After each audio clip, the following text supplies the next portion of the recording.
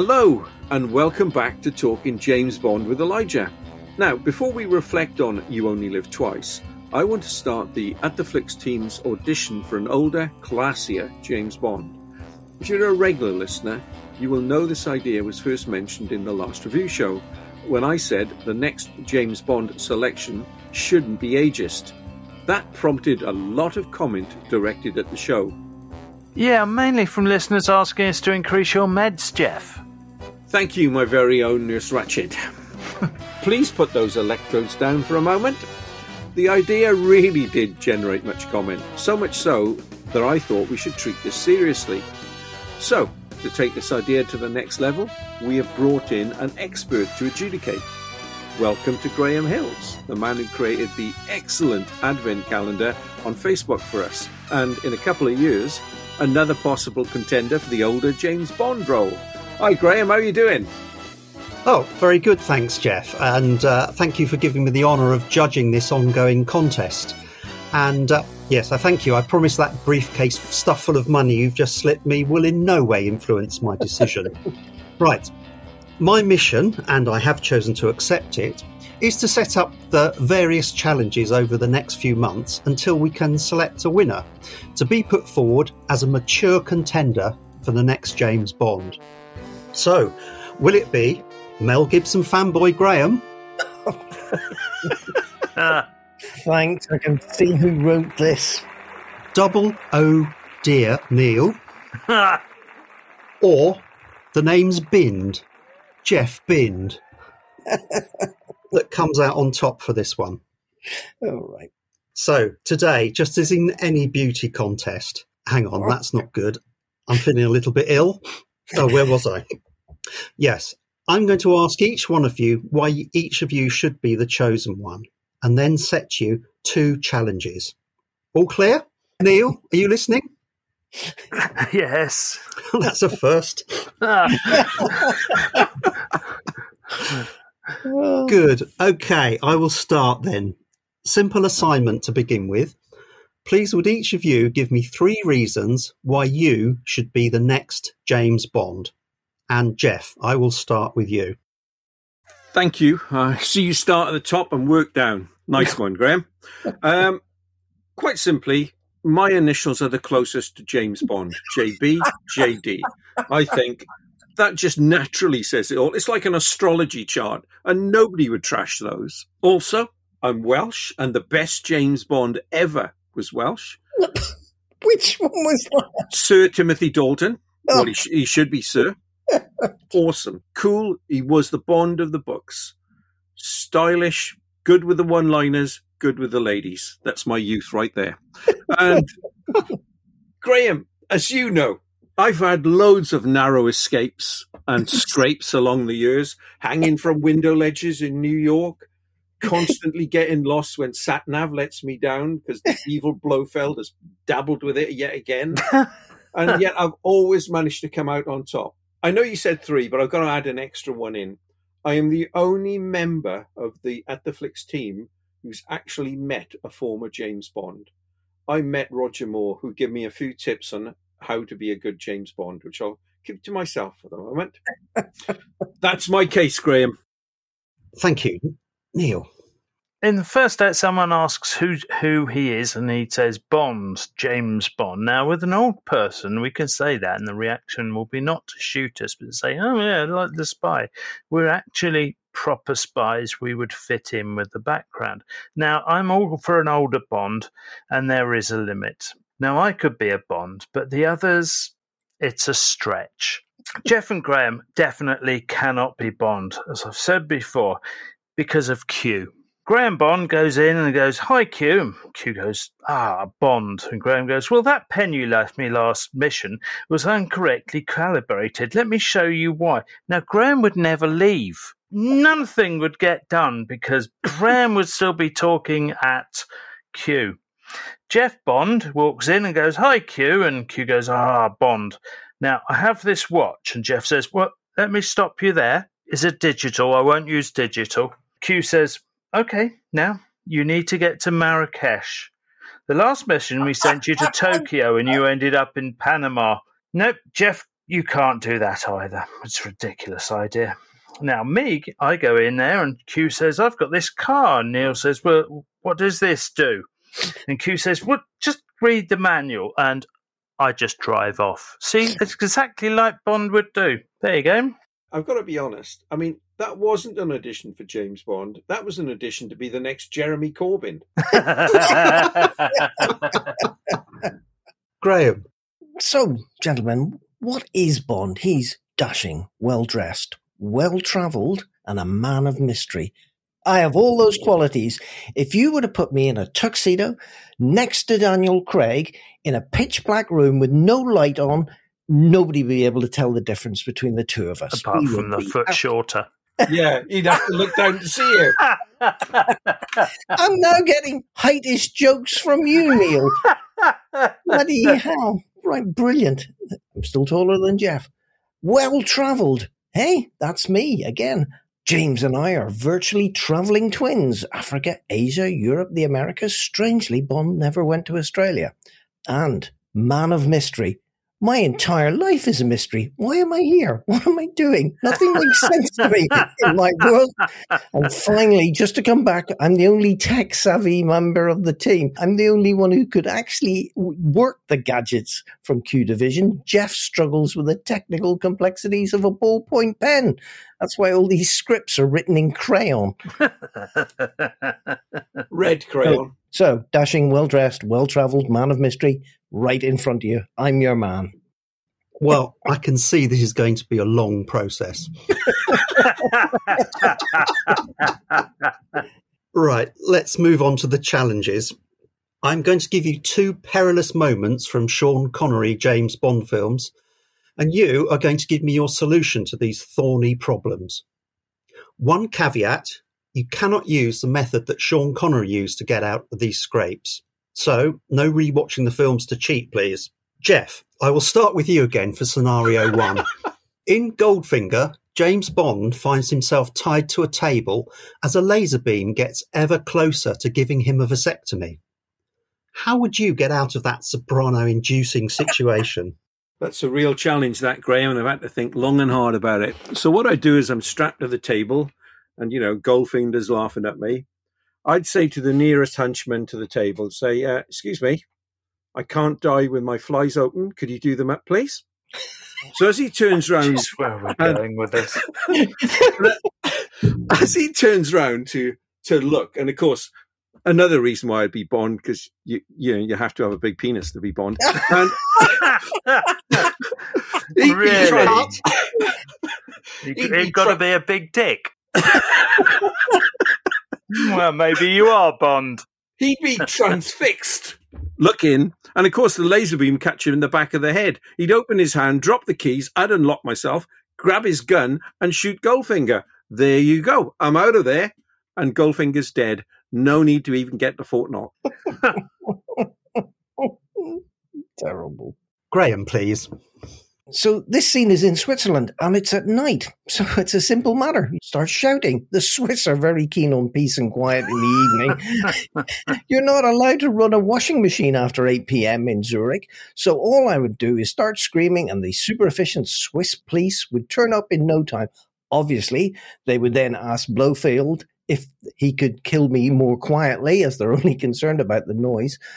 But all I'd have to say is I think Herr Blofeld is operating a death laser without a permit. And if you know anything about Swiss bureaucracy, no permit, no laser. I would then ask for the return of my trusty Walther PPK, made in Germany but used extensively by the Swiss police. Thank you, Wikipedia. And make sure I fitted the silencer. See, it's all about knowing the people you're dealing with. Can I just add where you've gone horribly wrong with your plan? Yes. It's this scenario from Goldfinger, the one film Blofeld has no relation to whatsoever. That's right. It's not Blofeld. It's freaking That's why it's called Goldfinger. Yeah. You're not doing yourself any favours there, Graham. Listen here, Neil. Sonny. Right. Now, Lazy Bim getting closer to giving me a vasectomy. Look, we're old. Vasectomies don't really worry us. Look, I've been in this situation so many times, it's almost a cliche. And as a cliche, I'd ask the writers to remove the scene. Frankly, that is lazy writing, and it isn't interesting. Brilliant. So basically, I'd been cut in two. So that's quite easy. I win that one, I think. Well, yeah, it's up to Graham, really, isn't it? Some original answers there would have been nice.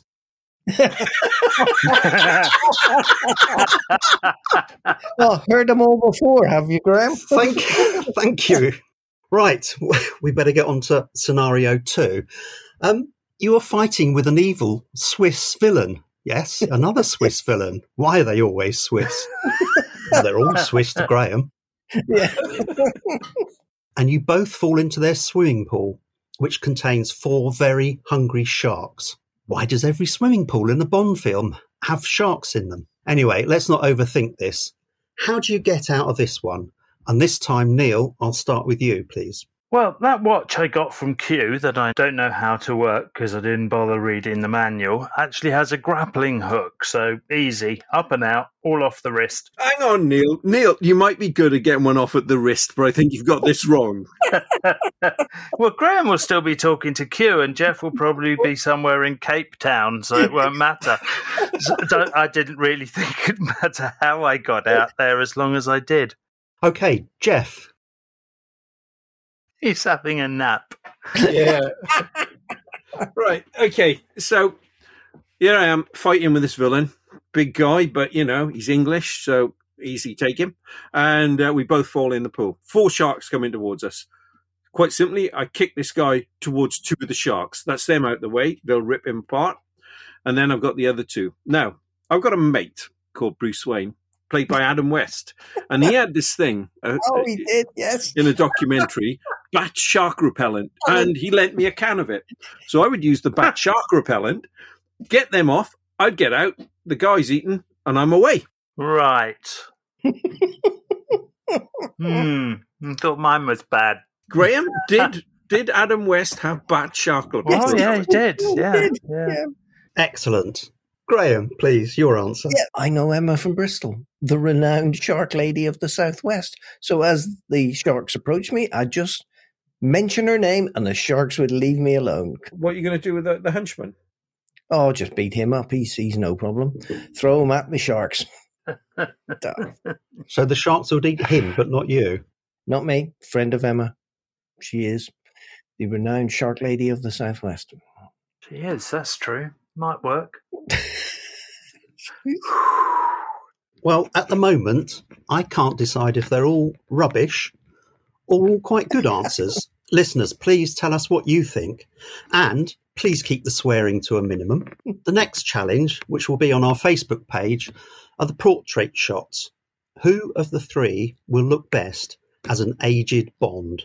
Okay, Jeff, I did everything you asked. Can you please now destroy those photos of me wearing that Welsh rugby shirt? Yep. You're going the right way for that, Graham. Soon. Meanwhile, let's return to the regular programming as we bring on Elijah to talk You Only Live Twice.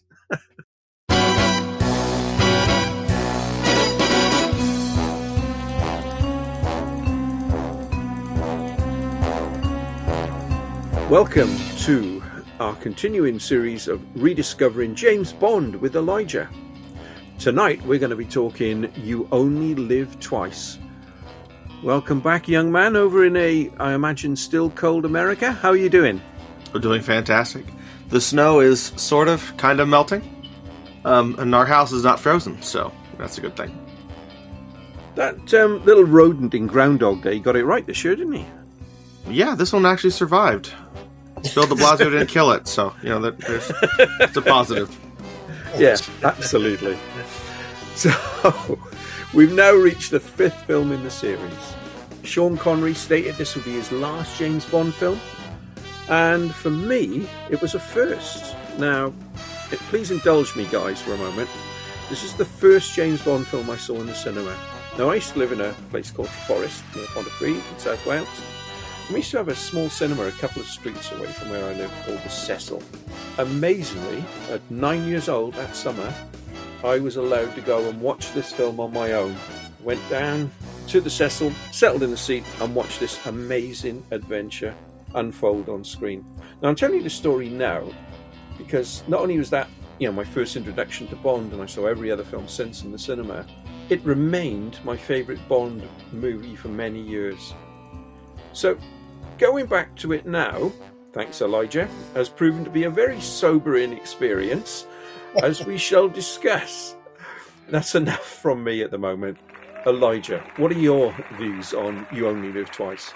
It is another James Bond film in the Sean Connery run.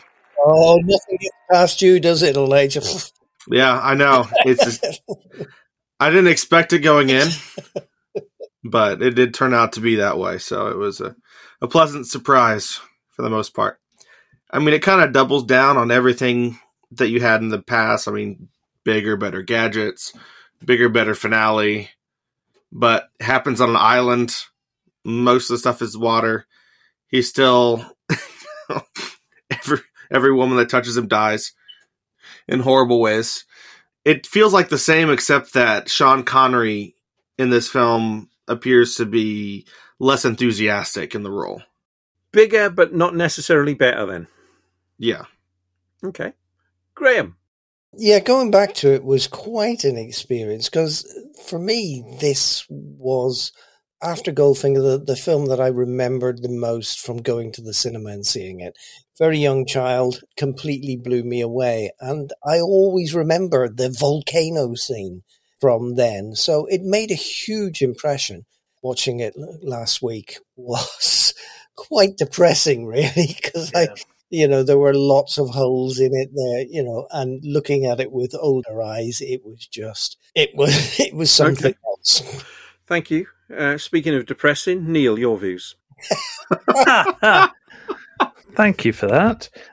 Similar to the guys. It was interesting how didn't quite float me boat, really. Connery looks bored. He's still professional, to be fair. The cinematography looks good. John Barry's score with a bit of Japanese music mixed with the Western theme. Accuse gets a role, Little Nelly, and that's it, really. Little Nelly, we'll talk about later. That was that was fascinating, and certainly, again, it's almost like the Little Nelly sequence was designed to sell the film because it has the Bond music underneath of it, and it's all that non-stop action. That really sold it to me before I saw it. That was probably the reason why I wanted to see it at that age. Yeah, I was disappointed as well. One of the big differences this time around is different directors and writers. So they brought in Lewis Gilbert. Now, Lewis Gilbert was on a high at this time. He had just directed the hit movie Alfie, starring Michael Caine. And he'd made a number of these sort of kitchen sink dramas. I think the biggest thing he directed to date was Sink the Bismarck. And then they also brought in different writer. And I'll talk about the writer in a minute because he is fairly well known for other things. But let's continue on with the director.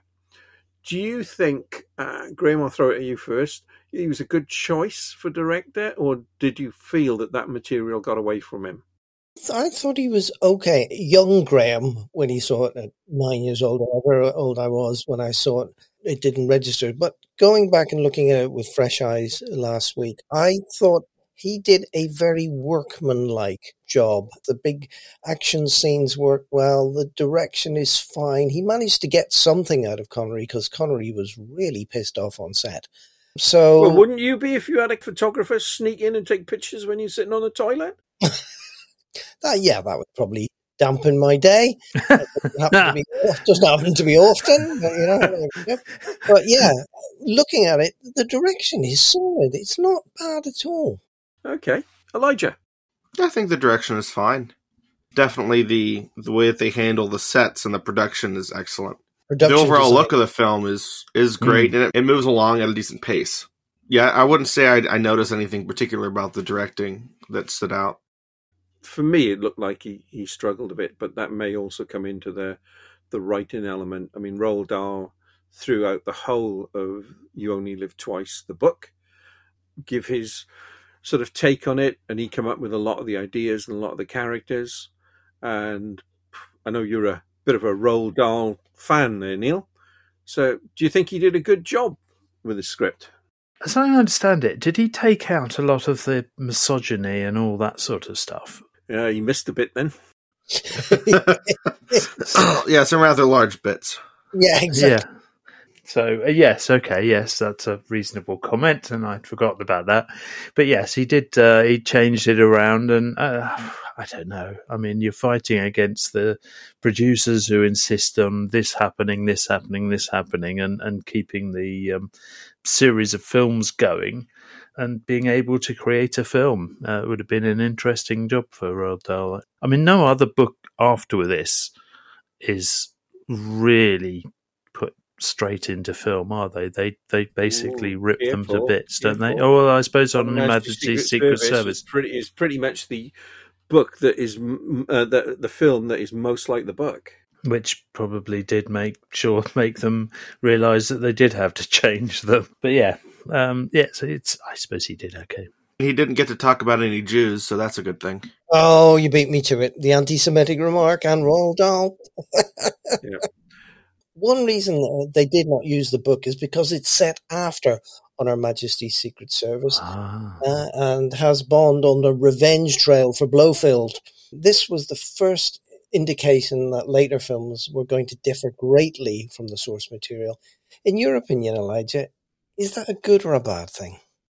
It depends on how well it works in the films that they've made. So my tack whenever it comes to adaptation is either you adapt it to where it follows the book and it makes sense on screen, or you just take the characters and you make it make sense on screen. Like what they do with the Marvel Cinematic Universe or the DCU, things like that. That's a good comparison, actually, yes, where they just take, this is the character and sort of his story arc, and then they just make it very cinematic. Yeah. But up to this point, every book, from Dr. No, from Russia with Love, Goldfinger and Thunderball, were all close to their source novels. This just throws it up in the air. He's bigger than life, facing 1,000 deaths. And you only live twice, and twice is the only way to live. We're too late. Well, at least he died on the job. What about some of the dialogue, Elijah? I give you very best duck, and I love the plumbing. Could almost be considered sexist. Almost. I wrote it, so yes. I don't think that those lines themselves are sexist. When she's talking about the very best duck, he's talking about the differences between how Chinese women taste from other women sexually. Yeah. So I think we're running into kind of a sexist and a racist thing. Well, semi-racist, maybe not. Yes, it was all to do with Peking duck, wasn't it? Yeah. And when he dies, then the guy comes in and said, at least he died on the job. Yeah. Good gosh. Yeah. Some of them are excruciating, aren't they? Yeah, some of them are as subtle as a brick. Yeah. I mean, for all the Chinese culture that we get in this film, I mean, we get way more Japanese culture, but at this point, he's in China. Yeah, he's in Hong Kong. And China's the big bad in the movie. Well, behind the big bad. No, absolutely, as it was in Goldfinger. Yes. Mm-hmm. They'll never do that now. No, because it can sell to them. There's a thing that came out on CBS this morning, I think yesterday or the day before, on all the stuff that Hollywood does now to make them appeal to China, even if they don't get over in China. They are trying very hard to sell absolutely everything. Yeah. With Mulan, though, that didn't take off there last year? No, it didn't, because they penalized them for the American response to the actress. What did the actress say? Speak out against the uprising in Hong Kong, and then the fact that they were thanking the CCP in was it Xinjiang? Yep. Where they're committing the genocide. That's not going to win you any friends, is it? The BBC came out with a report on that was absolutely horrific. Oh, it is. It's shocking. It is absolutely unbelievable. Coming back to Bond, one thing that was like the book is the Japanese setting. I mean, Japan in the 1960s was an amazing place. It was just starting to open up and influencing Western culture. The Olympics were there in 64. industrialization and innovation had made it into a world leader. Western pop acts like the Beatles performed there in the mid-60s. And now we have Bond filming there. Does any of this vibrancy come across on screen for you, Elijah? You get the sense that they're, really technically advanced because the Japanese Secret Service do all this really cool technologically advanced stuff, at least for the era. That's entertaining. But I mean, it doesn't look as nearly as advanced as Japan today. Oh, no. Yeah. But not only that, you had the Americans who had been there since World War II, and they had the bases there. Yes, Japan was advancing in its culture, but it was also fusing with what was there, what was in America as well. Mm-hmm. To me, that definitely come across on screen. Do we know if Japan contributed to the financing? Because some of it looks like a travelogue. A lot of it looks like a travelogue, yes. Lots of temples and yeah, and this is the marriage service. This is how we do this service, and the tea and such like. Don't you think some of it was draconian though? But if you're speeding, I would not want my car picked up and dropped in the harbour. I'm sorry, I think that is excessive. Well, don't you think that was just such a subtle way to take out the bad guys? Yeah, because nobody in Tokyo would have noticed it, would they? No, poor people hanging out of a car screaming as it went past. Helicopters picked up vehicles off the highway all the time and dropped them in the harbor. So I'm sure that was just an everyday occurrence. People in the harbor clapping. Oh, yes, well done. It's really good for sea life because they can feed off the corpses. They can create reefs on the vehicle. I mean, it's just it's a win-win all around. It's very green.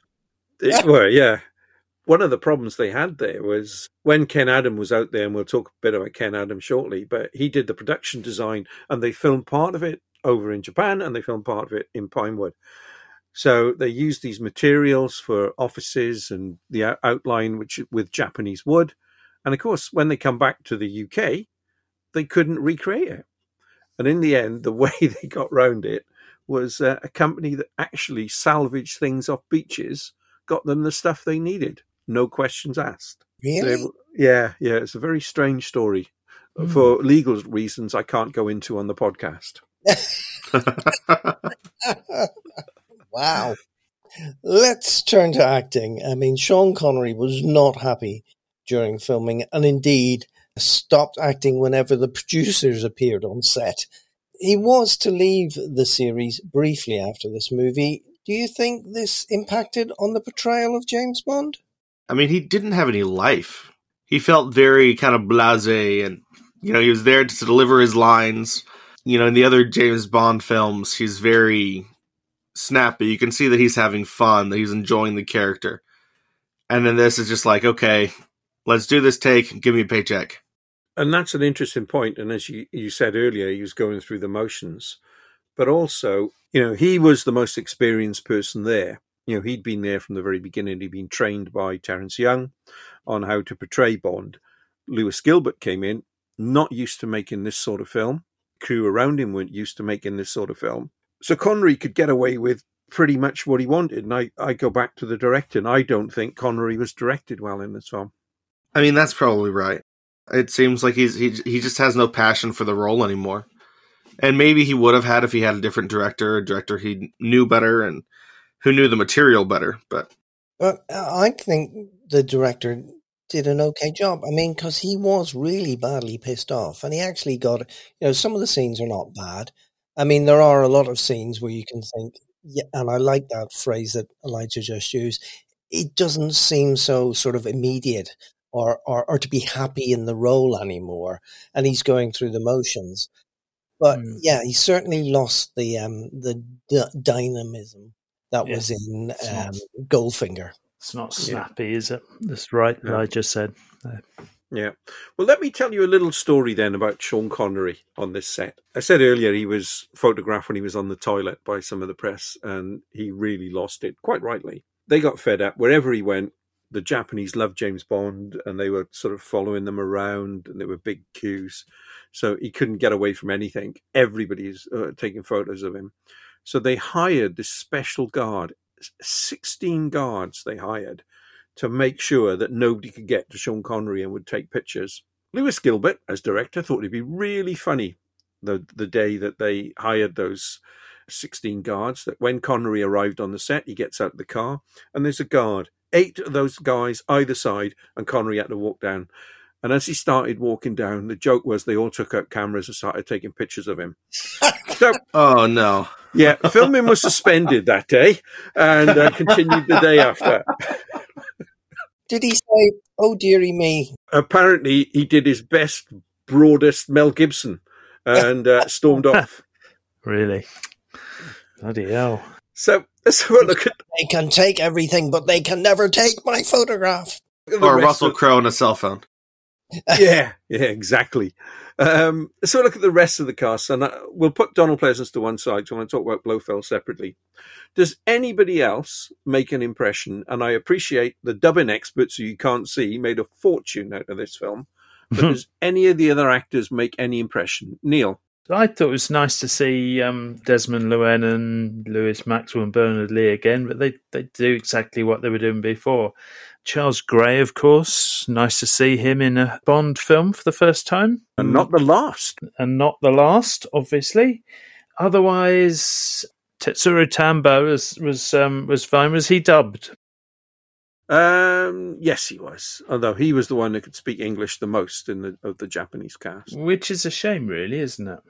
Other than that, not really. Vic Armstrong was a ninja. He's got a future role and such like in Bond, isn't he? What about you, Elijah? Anybody make an impression? Outside of, and I say I'll put Pleasance to one side. Everyone else felt like they were another Bond character. The same henchmen that we've seen before, the same Bond girls that we've seen before, the same contact that Tanaka basically is. You know, it's just like in From Russia with Love, and that you're in contact with in the main country that takes you around and does things with you. And I mean, all the actors did fine, but their characters weren't really all that much. By the way, do you remember that sequence where he has the fight with the big henchman guy in the beginning when they believe he's unconscious or wounded, and he starts having this huge fight involving a sofa around the room? Oh, yeah. Yeah. That actor stroke stuntman that he was fighting with is Dwayne Johnson's grandfather. No. Really? Yep. That explains some things. Well done, Jeff. Well found. Graham, let's talk about villains then. It's 1 hour 38 minutes into the film, I timed it, before we finally get to see the face of Blofeld. James Bond, allow me to introduce myself. I am Ernst Stavro Blofeld. They told me you were assassinated in Hong Kong. Yes, this is my second life. You only live twice, Mr. Bond. And it's Donald Pleasance with a scar. Well, actually, it was a special glue they used on his face, which bruised the hell out of it. But, you know, it was pretty good, and he put up with it. What are your thoughts on his performance, and particularly that of his cat, which I'm going to talk about in a moment? Well, I can remember being a kid and thinking, "Oh, he's really evil. Look, he's got a cat. He's got a scar." Well, that immediately makes him evil. I thought his performance was fine, and I do know the story of the cat. I'll share this now then. So, yeah, the cat, and I didn't notice it till I was going through the commentary track and it was pointed out. There is a moment towards the end where that cat is positively terrified and it's desperately trying to get out of the arms of Donald Pleasance, and he's holding it. He's physically got this thing tight to not let it go. And in the end, it did get out. And when he fired the gun, it scared it so much it went up in the rafters, and it took 3 days to get this cat back. So the problems then really started because the cat wrangler, who made his career out of this particular animal, apparently it had been the star of a whole series of carpeting commercials in Britain in the mid-60s, and it generated a fair bit of income for this guy. The problem was the cat was so traumatized after its involvement on the You Only Live Sorry, Twice I shouldn't set laugh. that it would never go on a film set again. The cat wrangler then sued Eon Productions for loss of earnings because of his cat. Brilliant. So, but yeah. Elijah, what did you think of Donald Pleasance and said cat? He is villainous. Yeah, I had the same thing. I was thinking, oh no, come on, I know what's going to happen. Donald Pleasance, here we go. And I sort of started sort of really enjoying the film again after that. I thought, it was nice to see him again. Problem is, he's very civilized. He should have had his henchman work Bond over. That's for Dr. No. That's for Rosa Klebb, and just really beat him up, for all the other things he's thwarted him on. He had to escape, though, didn't he? Because of the spoiler alert. He had to escape because he's comes back, of course.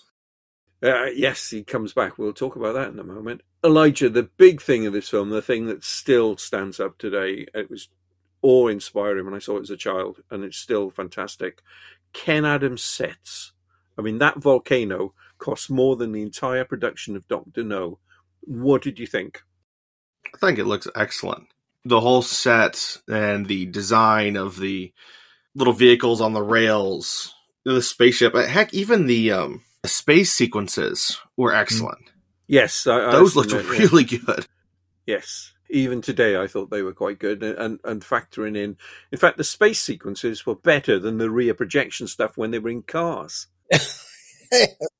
They did huge night shooting on those sets, so much so that the people around in the villages around Pinewood got really cross, and they give them an open day where they could wander around the set to show them what they've been doing. I mean, what an experience that must have been. Yeah, absolutely. So, yeah. Your thoughts on it, Neil? Yeah, I mean, the whole volcano thing, all of Japan and everything, this whole thing looks more expensive, doesn't it? And what he did on this, absolutely fantastic, magnificent, almost better than everything else in the film. It certainly stands out. I mean, even the rocket, okay, it was on wires, but the rocket, full-size rocket, lifted out of that set. The first time it sort of opens up and swallows the American space, whatever, where it snaps off the cord for the other guy. Cord, yeah, that was. Whoa! I'd forgotten about that bit. And the probably whole thing. The worst death in the whole film. Yeah. Yes. Yeah. It is absolutely astonishing. So, Elijah, we've got to talk about the music. And what really stands out, I think it's one of John Barry's best scores. I know Nancy Sinatra struggled with the title song. The actual finished article comes from bits from 25 different takes that were made because she struggled so much. They actually wanted Frank Sinatra to sing the main title, but he said no. So they went for his daughter. You only live twice, or so it seems. One life for yourself and one for your dreams. I think, the song is good, but such tracks like Mountains and Sunset, when the Japanese fishing boats are all setting off. I mean, we talk about Connery owning Bond, but I ask you, Elijah, do you think Barry owned Bond at this stage? I mean, Barry's score is absolutely fantastic. It's probably the best character in the film. Yeah, good point. Yeah. Even though everything else is kind of just going places, the score makes you feel like something's happening. With the set and the sets and the score, yeah, definitely. Yeah. You made a good point earlier, Neil, when you said that Barry had also incorporated little bits of Japanese music, maybe Japanese instruments into it. Yeah, he sort of dragged the two together, which is quite a feat, really. It still has to sound like Bond theme, because everything has to sound or look like a Bond film, but he'd actually introduced a whole load of the Japanese music as well. It's quite extraordinary. Yeah.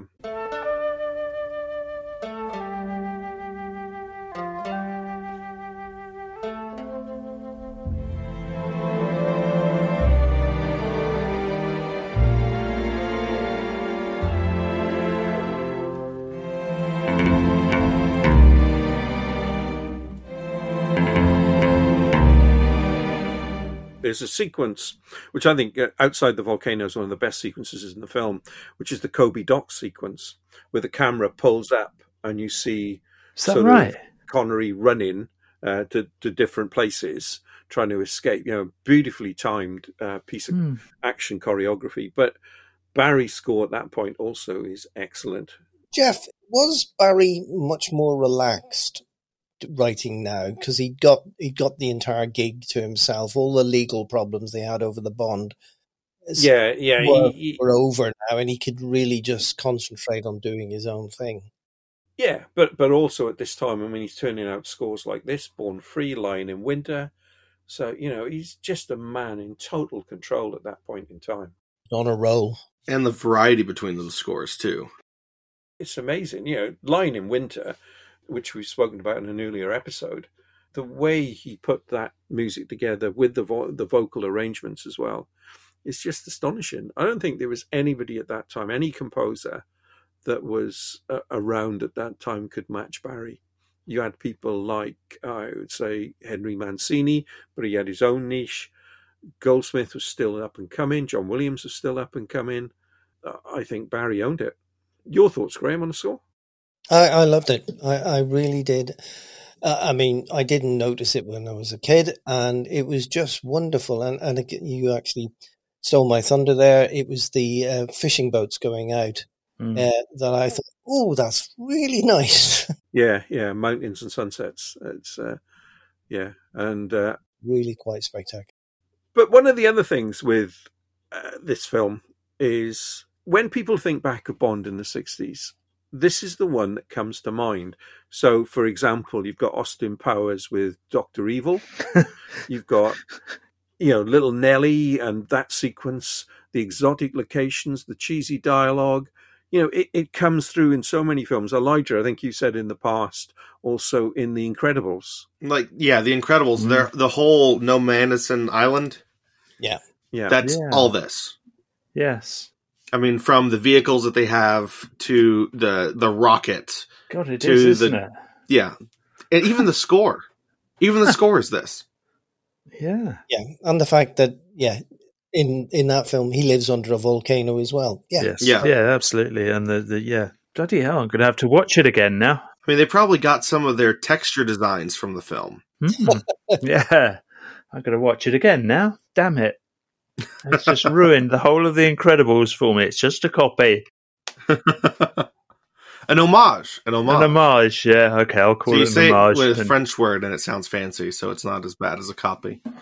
So it sounds fine then, doesn't it?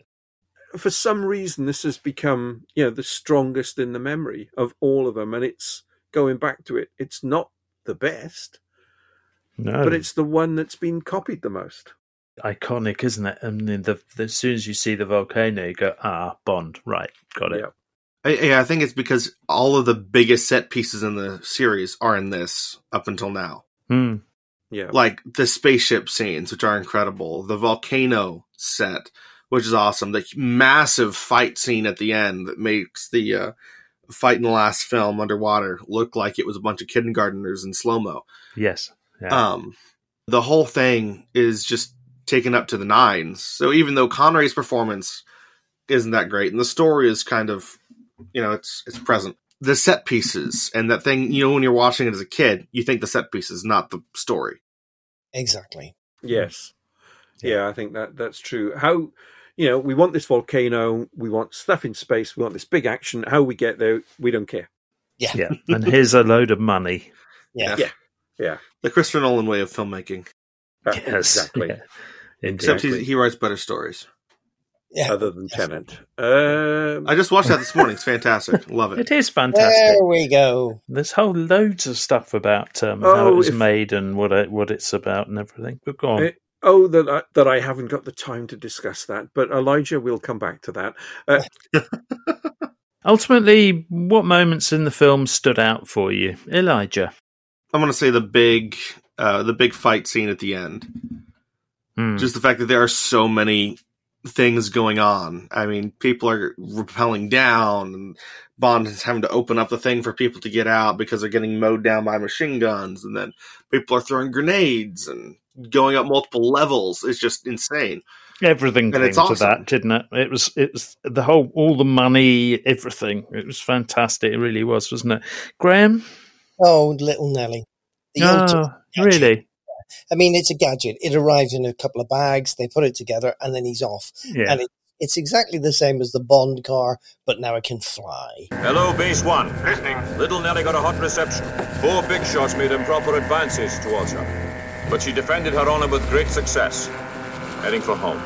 Yeah, no, I started laughing at that point. Yeah. The first time the world, as far as I know, when I was a kid, had heard the phrase gyrocopter. You know, we'd not got, and it was just wonderful. And it takes out the 4 helicopters with ease. You know, it was great. Realistic. There is a bit where his arm disappears because it's lost in the green screen. But yeah. I'm sorry. I started laughing at that point. Jeff, I'll just pick up that point on the on Little Nelly, which is a standout point. It's almost a little Bond film within itself by using the original Bond theme. The guy who created the gyrocopter, who's retired Air Force. And he worked with them on, what they felt they could put on. But the one thing that didn't work, when they fired all the rockets together, he said, no, that would have just brought it out of the sky. The force of that would have brought that straight down.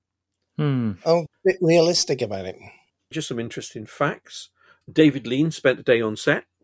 Freddie Francis was the cameraman who was Lean's go-to cameraman.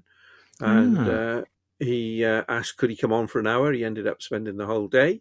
No one, when they were filming, spotted the mistake that Charles Gray made when he said, you like your drink stirred, not shaken. Ha! Which I noticed. Did he actually say that, did you?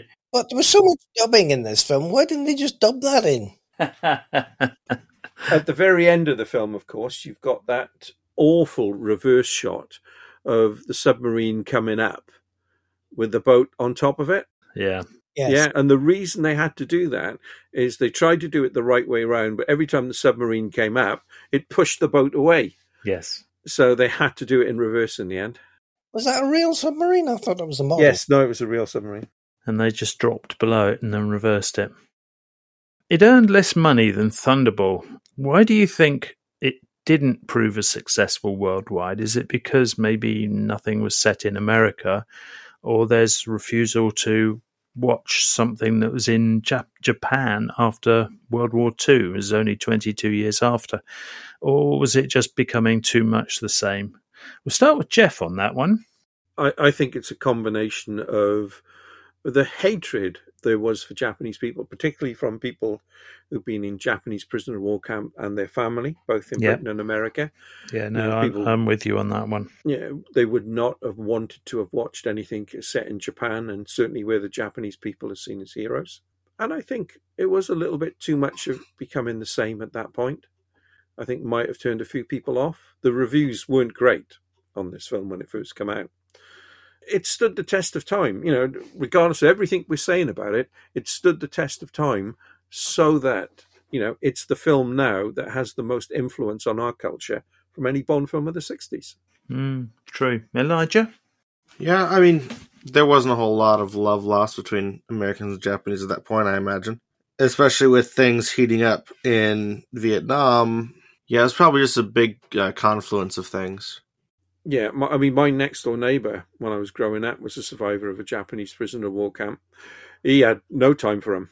No, my dad's worked with somebody who was in their Japanese prisoner of war camp, and he never spoke about it. Wouldn't speak to it about it with anybody, even his wife.